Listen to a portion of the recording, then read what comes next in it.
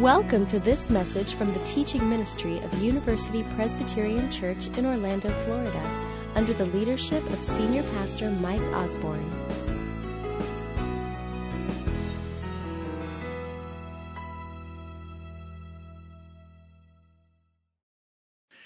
Well, this morning we are going to turn our attention to not the Ten Commandments, since that's the series that we've been in, but we're going to look, because it's Vision Sunday, at a whole different theme this morning.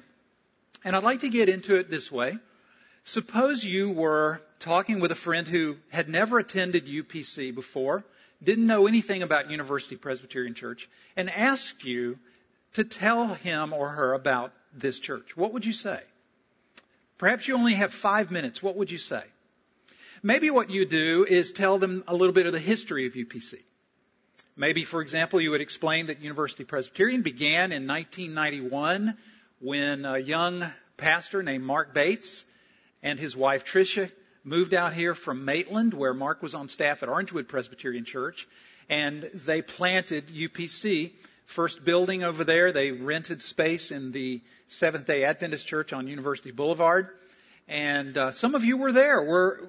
We had about 10, or so this morning at the early service. If you were part of that early day, maybe 1991 to 95 or so, stand up and let's look at you. Those of you who were here at the very beginning. Wow, good number. Good number. Good. So you might talk about the fact that our first worship service was on September 15th, 21 years ago yesterday. So we're at our 21-year mark that we're observing today. Or maybe you would tell your friend about our buildings, our facilities. That's kind of an obvious thing you could talk about. You could tell them that we moved into that building over there, the education building, in 1997. And then we were able to purchase about 26 acres of land on this part of East Orange County and moved into this building in 2004.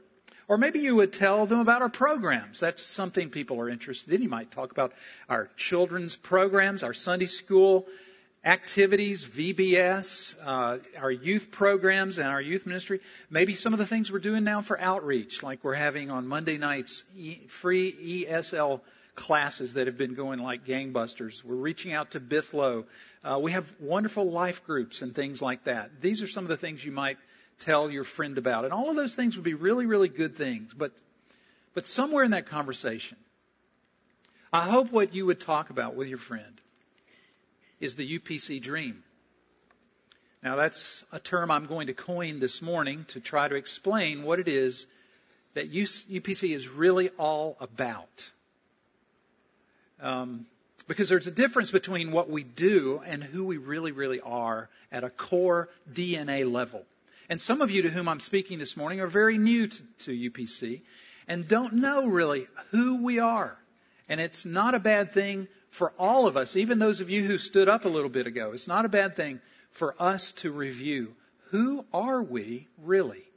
What was the UPC dream in the very beginning that gave birth to this church? You know, normally on Vision Sunday, I give you a lot of information. Maybe too much. Maybe it's information overload. We pull out diagrams and charts and talk about our plans for the future and things like that. But today I thought we would do something a little bit different. You need to know all that stuff. You do. And yet we can put it into a letter. In fact, you're going to get a letter that will explain sort of some of the things that we anticipate doing in the year ahead of us. But it's so much that I'd really rather boil it down to kind of the essence this morning of who are we? What's the UPC dream? The dream that gave birth to UPC in 1991 and that keeps us on track even today. Because sometimes the best way to go forward is to go back. To go back and remember what are those foundational principles that make us who we are, those things that we live for, and those things that we would even die for. That's the UPC dream. And that's what I want to talk about with you this morning. So if you would turn in your Bible to 1 Peter chapter 2. This will become our anchor text this morning. 1 Peter 2, if you do not have a Bible, turn up reach is the word. Reach is the word I'm reaching for a Bible underneath a chair. Pull out one of those hardback Bibles. It's on page 1201, way back in the back, page 1201. 1 Peter 2, 9 through 12. Hear God's word.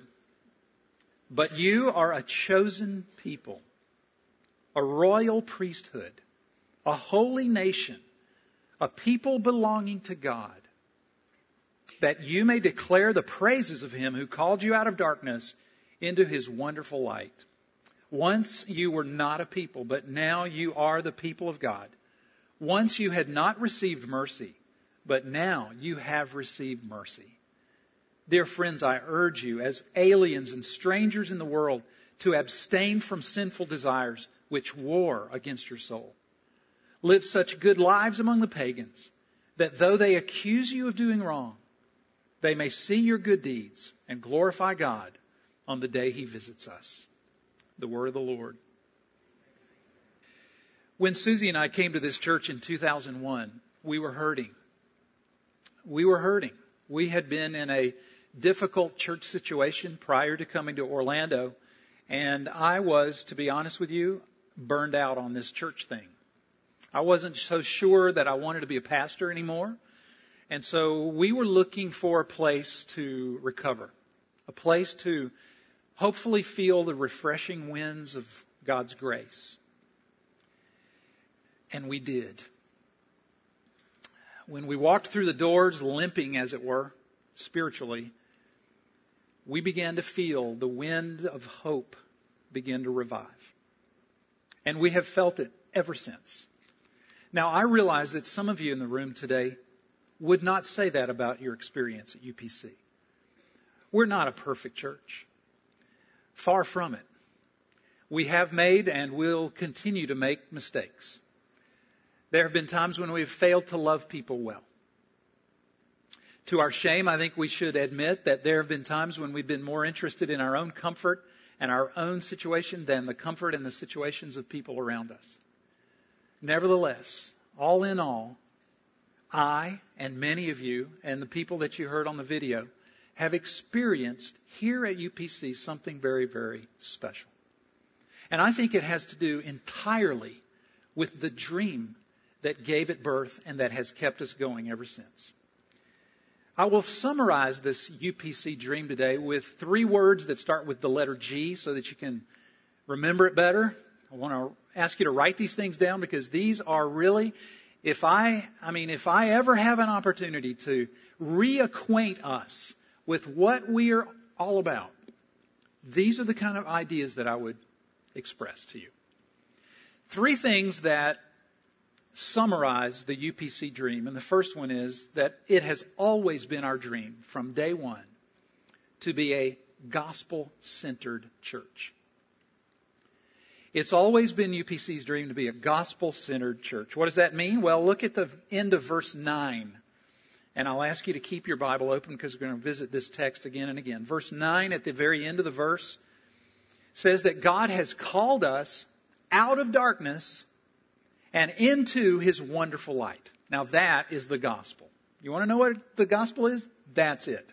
That's the good news. That God has called you and me out of darkness. The darkness we used to be in. And He's brought us into His wonderful, wonderful light. We who were once far away from God have been brought near Him through the gospel of Jesus Christ. We who were once God's enemies have been reconciled to Him and have been made His friends by the gospel. We who once, as this text says, walked in darkness, now walk in the sunshine and the smile of the face of our God who has redeemed us. Why? Why did He redeem us? He did it because Jesus Christ, who knew no sin, became sin for us so that you and I might become the righteousness of God in Him. Or another way of putting the gospel, it's at the end of chapter 2. Peter himself beautifully expresses the gospel when he says, He Himself, that is Jesus, He Himself bore our sins in His own body on the tree so that we might die to sins and live to righteousness. By His wounds we have been healed. And if you're in Christ today, you know exactly what that means. Friends, our dream as a church is to be so taken by that gospel, so captured by its wonder, so preoccupied by its theme that two things will follow. One, we will preach that gospel to ourselves every day. And two, we will proclaim it and demonstrate it to people around us, to everybody we can every day. That's what gospel-centeredness will result in. First, we will preach the gospel to ourselves every day. Why? Because we need it every day. That's why. Do you know that many Christians, and I don't know if you have felt this way sometimes in your life. I don't know if you've talked to others who feel this way. But so many Christians today think deep down that the gospel is really just for non-Christians. You know, that the gospel is to bring you through the door of God's love. But then once you're in the room of God's love, it's up to you to stay in that love. It's up to you by work and serving and obeying and praying and reading and so on like that. And if you begin to stop doing those things, then God's favor begins to diminish on you. Some of us carry this idea around with us all the time. It's like the gospel is simply the ABCs of the Christian life, and then you grow up, and you move into bigger and better things, according to a lot of people. But I hope you've found out, and I hope UPC will continue to teach, that the gospel is not just the ABCs of Christianity, it is the A to Z of Christianity. We who are believers in Christ need the gospel as much as non-Christians do. Because as Paul says in Romans chapter 1, the gospel is the power of God unto salvation for everyone who believes, including those who are already in Christ. The whole book of Galatians, which we're not going to look at, but the whole book of Galatians was written because there was a group of people known as the Galatians who tended to think that once you're saved, it's not about the good news anymore. Instead, it's about being good and doing good and working hard and obeying the commandments and so forth. Listen, it is the gospel that God loves you no matter what, the gospel that God loves you through Jesus Christ because you're in Him, not because of what you do. It's that gospel that transforms you and changes you from the inside out and converts you into a person who wants to do good and wants to obey and wants to serve and wants to become more and more like Jesus Christ. Many of you know this quotation from Martin Luther's commentary to the Galatians, on the Galatians. This is language that we've used here at UPC a good bit, and I want to read it for you and review it with you. He wrote as follows: "Here I must take counsel of the gospel. I must hearken to the gospel, which teaches me not what I ought to do, for that's the proper office of the law, but what Jesus Christ, the Son of God, has done for me, to wit, that He suffered and died to deliver me from sin and death. The gospel wills me to receive this and to believe this. And this is the truth of the gospel. It is also the principal article of all Christian doctrine, wherein the knowledge of all godliness consists." Now look at this. "Most necessary it is, therefore, that we should know this article well, teach it to others, and beat it into their heads continually." Typical Martin Luther fashion. That means my job is to beat the gospel into your heads every Sunday. It's your job to beat it into my head. It's our job to beat the good news of Christ into each other's heads. Parents, into your children. Children, you got to beat it into your parents' heads, believe it or not. We all need the gospel because we tend to forget it. We're like that guy in the movie Memento. He has a poor memory, always needs reminders, needs messages, needs to look at what is true. And you and I are in that same situation. But the other thing, remember I said two things happen when you get gospel-centered. The other thing that happens when you become gospel-centered is that you will proclaim this gospel and you will demonstrate this gospel to everyone you can every day. Why? Why should we? Because they need it too. They need the gospel too. Isn't the world in chaos right now?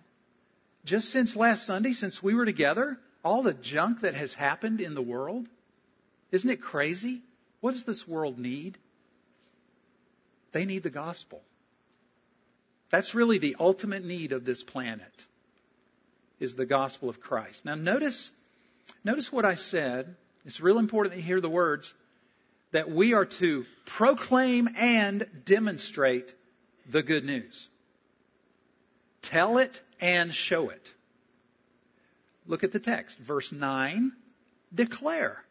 See, that's proclamation. Declare the praises of him who called you out of darkness into his wonderful light.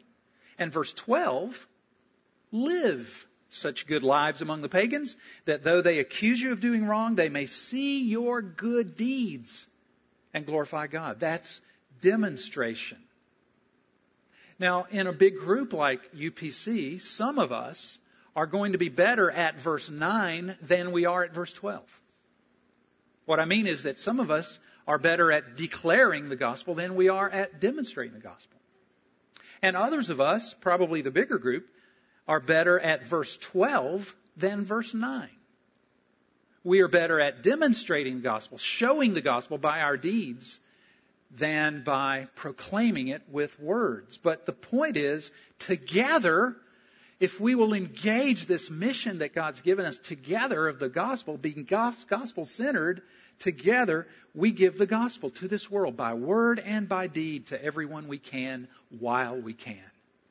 Our mission, you remember it, right? When you leave this room, everybody has to check the wall and remind ourselves of our mission being to make disciples of all nations. And what that means is, as we are going to work, to school, in the neighborhood, to the grocery store, as we are going with our prayers, with our money, with our words, as well as with our deeds, we are to be making disciples by being gospel-centered, by being oriented around the gospel, preaching it first to yourself, and then telling it and showing it to as many people as you possibly can. That's the part of the UPC dream. To be gospel-centered, to be on mission for the one who has called us out of darkness and brought us into his wonderful light. That brings me to the second G word. How are we going to do that?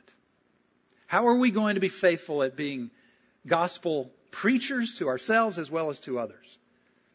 The second G word is grace motivated. Grace motivated will help us be gospel centered. Now, what does it mean to be grace motivated? We'll look at verse 9 again. Verse 9 begins this way. You are a chosen people. You are a royal priesthood. You are a holy nation. You are a people belonging to God. So that you may declare the praises of him who called you out of darkness. Do you notice the order? That the Apostle Peter first says who you are in Christ. And then he says, now because that's who you really are, here's what God is asking you to do.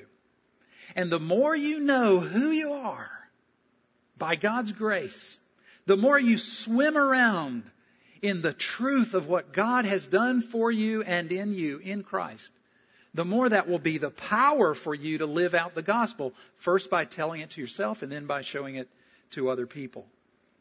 We often use in this church the following statement, that the indicative always precedes the imperative. For those of you that are a little unfamiliar with that, the indicative, you see the word indicate in there? An indicative statement is something that indicates the truth about you. And the indicative in the Bible always precedes the imperative.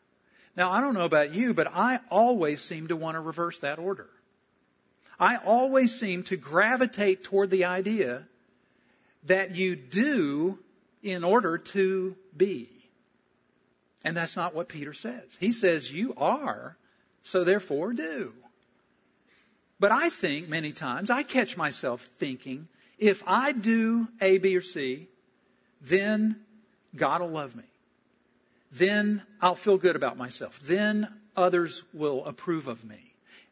Examples, if I preach a good sermon, if I don't say dumb things to people, if I give good counsel, to someone who comes to speak with me or something like that. If I do those things, then God approves of me. He is proud of me. And everything is right with the world. But you know what that is? That is living by a works righteousness. That is trying to earn God's favor. And we know that's contrary to the gospel. That's a works righteousness. It's trying to build my security, my joy, my sense that all is well upon my performance instead of upon what God has done for me in Christ. The other day, as an example of how I do this so naturally, I earned a little bit of works righteousness. We were having some guests in the home this weekend, and Susie, my wife, asked me if I'd go upstairs and clean the upstairs bathroom. When I entered into this marriage, one of the understandings that I thought the pastor asked us was, Mike, do you promise to never do cleaning of bathrooms? And I thought I said yes, but anyway, she asked me to clean the upstairs bathroom, and so I did. Bold me. I went upstairs, I got the sponge, I got all those different things, and I really did clean the bathroom. I think I did a pretty good job. And I started feeling like I had clean bathroom righteousness. And do you know how long that lasted? About 20 minutes, because I started feeling very proud of myself. And then I thought, well, I know that that's a sin, so I probably should not feel proud of having clean bathroom righteousness. That's the problem, you see, with works righteousness. It's always going up and down based upon your performance. And it always results in one of two things. Either, in my case, pride, or in the other case, despair. Pride because you've done it well, whatever it is. Despair if you really realize that you didn't do so well. And then you have to do something else to make up for the despair. That's not the way grace righteousness works. Because grace righteousness is not based upon your performance. It's based upon God's performance on your behalf. And grace righteousness always results in a joyful self-forgetfulness.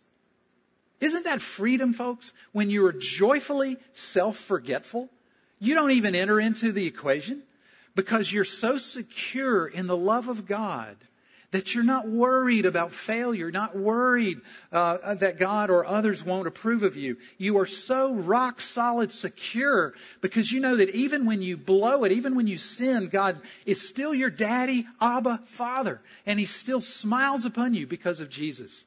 See, grace righteousness is totally different, and it results in this crazy kind of peace that the world knows nothing of. By the way, it struck me, isn't it kind of cool that it's Peter that wrote these words? You're a chosen nation. I mean, a chosen people. You're a holy nation, a royal priesthood, a people belonging to God. Isn't it cool that it's Peter who wrote those words?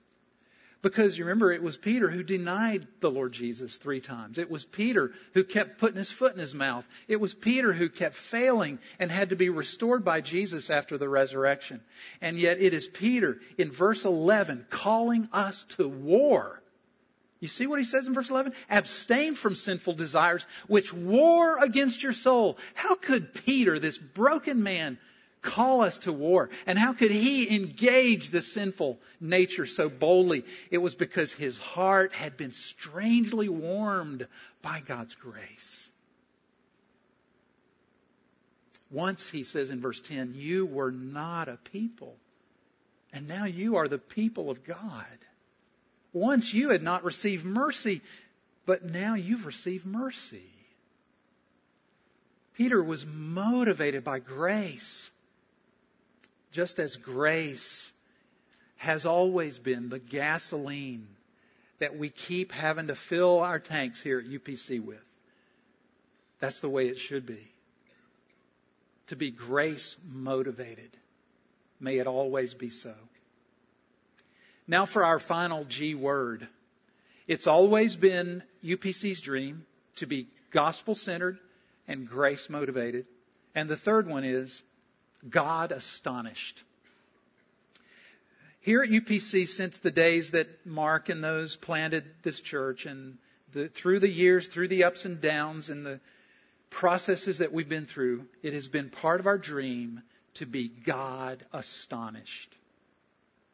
To be so changed by the gospel of grace that we are astonished when we walk into this room Sunday after Sunday, and when we go out on Monday to our workplaces and to our schools and into our neighborhoods and into our stores and so on, astonished that this God we worship, this holy, perfect, pure, sovereign, exalted, supreme God who needs no one and no thing, chose us for His own people.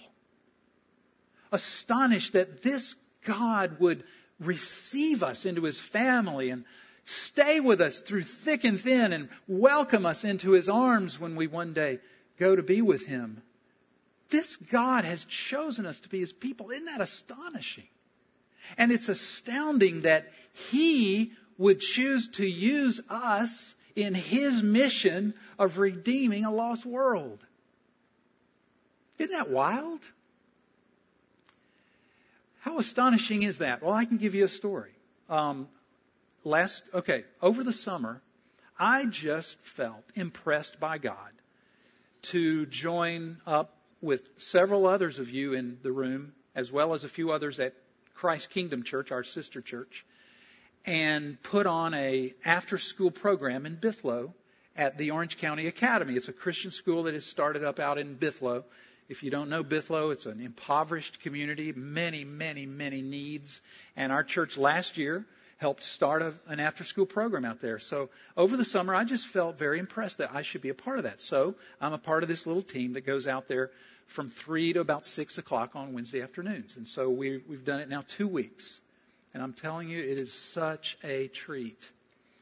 But it is also very sad and eye-opening.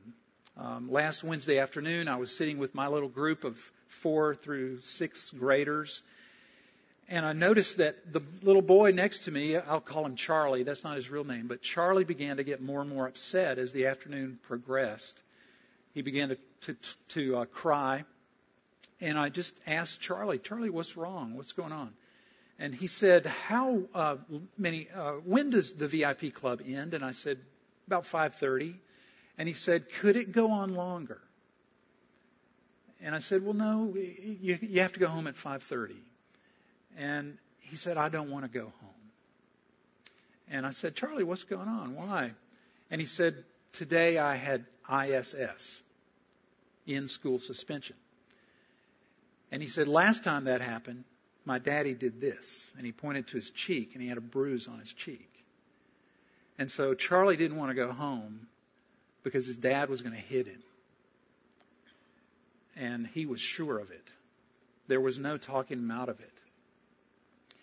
A story was shared after our little debrief time about another little girl there who's been sexually abused by her father. I mean, that's common there. That's the story of these 40, 50 kids. Friends, we get, and I chose that word on purpose, it's not that we have to. We get to proclaim and demonstrate good news to broken people like Charlie. We get to do that. Isn't that astounding? We get to take people to living water. We get to teach the Bible to people. We get to send money to other nations so they can hear about Jesus. We get to plant churches. It's not that we have to do it or should do it. We get to do it. That's what's so astounding about being God's people. We get to turn our schools and our workplaces into mission outposts. We get to help broken marriages heal. We get to equip parents to know how to rear their children. What more fun could there be than that? We get to do all that stuff. Isn't it astonishing? Well, that is the UPC dream, to be gospel-centered, grace-motivated, and God-astonished. Now, earlier today I said that I wanted to be light on information and bigger on DNA, who are we, identity kind of stuff. But I do want to leave you with a goal. I do want to give us a challenge before we leave the room today. As you know, over the past year or so, we've been making some real concerted effort to turn the arrows out, to move from being an attractional church that says it's all about what happens in here, y'all come, to moving out of here and taking church out there. So becoming missional. That's what we've been trying to do a lot this past year. We're trying to proclaim the gospel, demonstrate the gospel, equip people to do that and meet some needs and send people out to make a difference. So in the last few weeks, leadership has identified 6 things that we want to put before the church and say that if we could do these 6 things this year, wouldn't it be awesome? And we'll do more, but these are 6 faith goals that are going to require some money, and I'll get to that in a moment. First thing is, if you've noticed the playground equipment looking pretty bad, you're not imagining things. It looks pretty bad. It looks pretty unsafe even. What if we were to invest in a new bit of playground equipment, a new jungle gym out there, that would not only meet needs here within our church family, but would also send a message to this community that says this is a safe, happy, fun place for you to bring children so that we can equip them, train them, help these parents to lead their households. So playground equipment is one thing we really are looking at needing. Second thing is Bithlo that I was talking about a few moments ago. What if, friends, we here at UPC were to make a sizable donation to the Orange County Academy that I was talking about a moment ago? They are trying to double their square footage.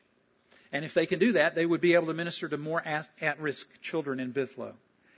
If we could send them a bunch of money, it would really, really help them to be able to expand their school.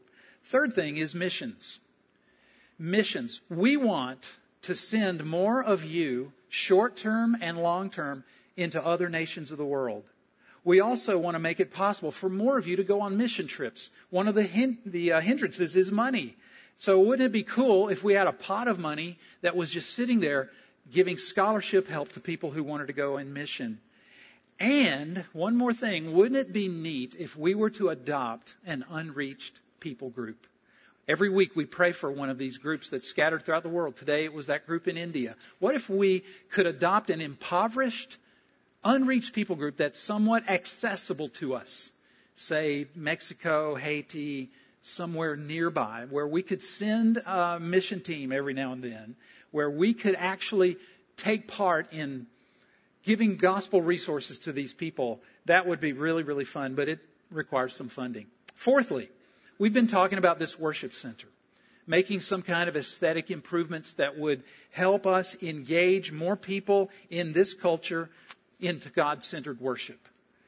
Some decor, some art, some different kind of lighting perhaps. I mean, there's lots of things we could talk about, but worship center, that's going to require some money as well. Fifth, now this one you've probably never heard of before, but this is really, really, really fun. We've been talking about our partnership with the Florida Church Planting Network. We belong to that network, and we're helping churches get started. For example, John Gullett is here this morning. He and some of you are interested in the Lake Nona church plant. John's going to be pastoring that church, and we want to be behind that and support that. That's what the Florida Church Planting Network does. What if, in partnership with that network, we were able to bring on staff for 2 to 3 years, a church planting apprentice? The deal is that we would only have to pay a third of his salary. He would raise a third and the network would pay a third. But he could help us full-time do evangelism. And in 2 or 3 years, he'd go off and plant a church. And what if he were Latino and could really connect with this community's Hispanic community, and we could be a part of helping a Hispanic church get off the ground? That's just speculation. I don't know if that's the Holy Spirit speaking, but that's what we are anticipating trying to do. And then sixth and finally, there's the matter of the mortgage on this building.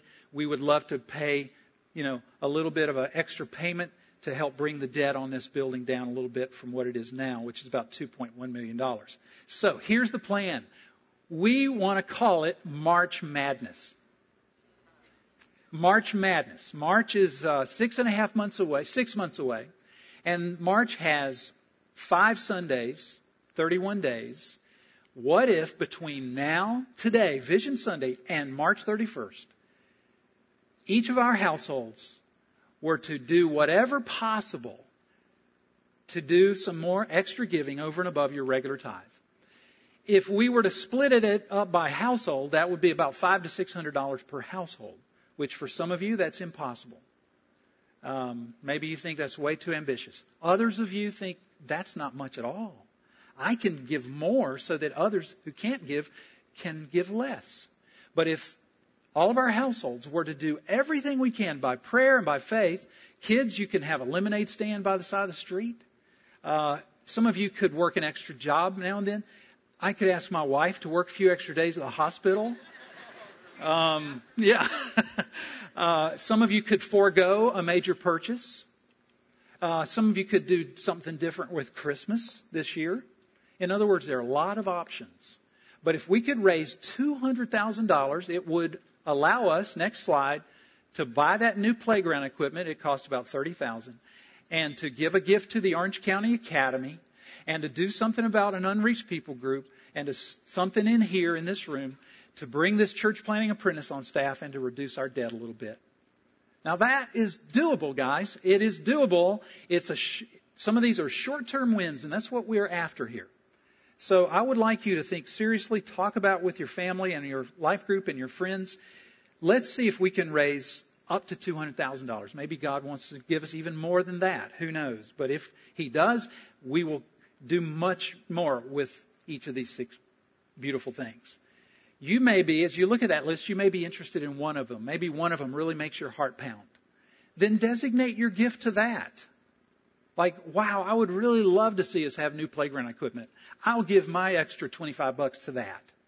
Or you can just give to March Madness. Put that on your check, and it'll go to one or more of these things as the amounts vary. The point is, I'd like to ask you to be creative and see what you can do so that you and I together at UPC can go forward in mission. Does that make sense? What is the UPC dream? To be gospel-centered. What's the next one? Grace-motivated and God-astonished. Let's pray.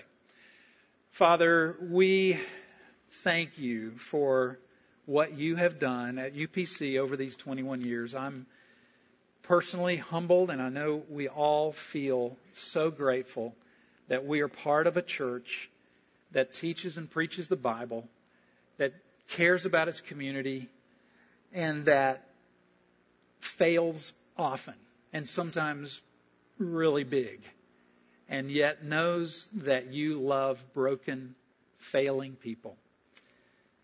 We ask you to continue to use us, Lord, in your mission of redeeming a lost world and creating a new humanity. Would you please, Holy Spirit of God, help us to stay gospel-centered, grace-motivated, and God-astonished. And we ask this in Jesus' name and for His sake. Amen. We at University Presbyterian Church thank you for listening to this message. Our mission is to help people know God, grow together, and serve others. To learn more about the church or how to have a vital relationship with God, visit our website at www.upc-orlando.com or call our offices at 407-384-3300.